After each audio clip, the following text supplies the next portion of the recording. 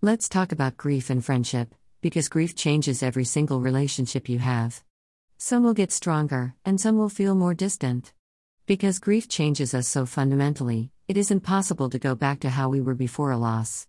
This means it isn't possible to relate to people in the same way as you might have before. Grief is a sort of forced growth. When we lose someone we care about, we are confronted with experiences and emotions that we haven't faced before.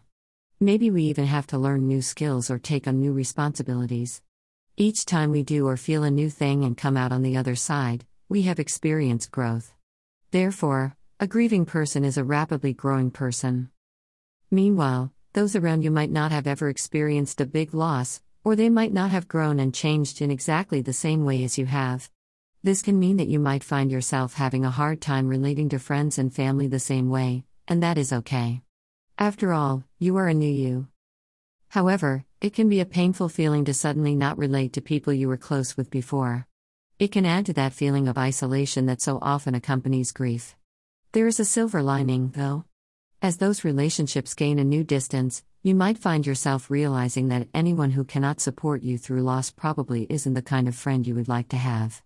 Meanwhile, other folks in your life will surely surprise you by their kindness and willingness to be present with you on those hard days. New relationships bud out of your new growth and vulnerability. If you are looking for a way to support a grieving heart in your life, you've come to the right place. See our subscription options in the shop right here. Make sure you are following us on Instagram and sign up for our weekly text messages to stay in the loop.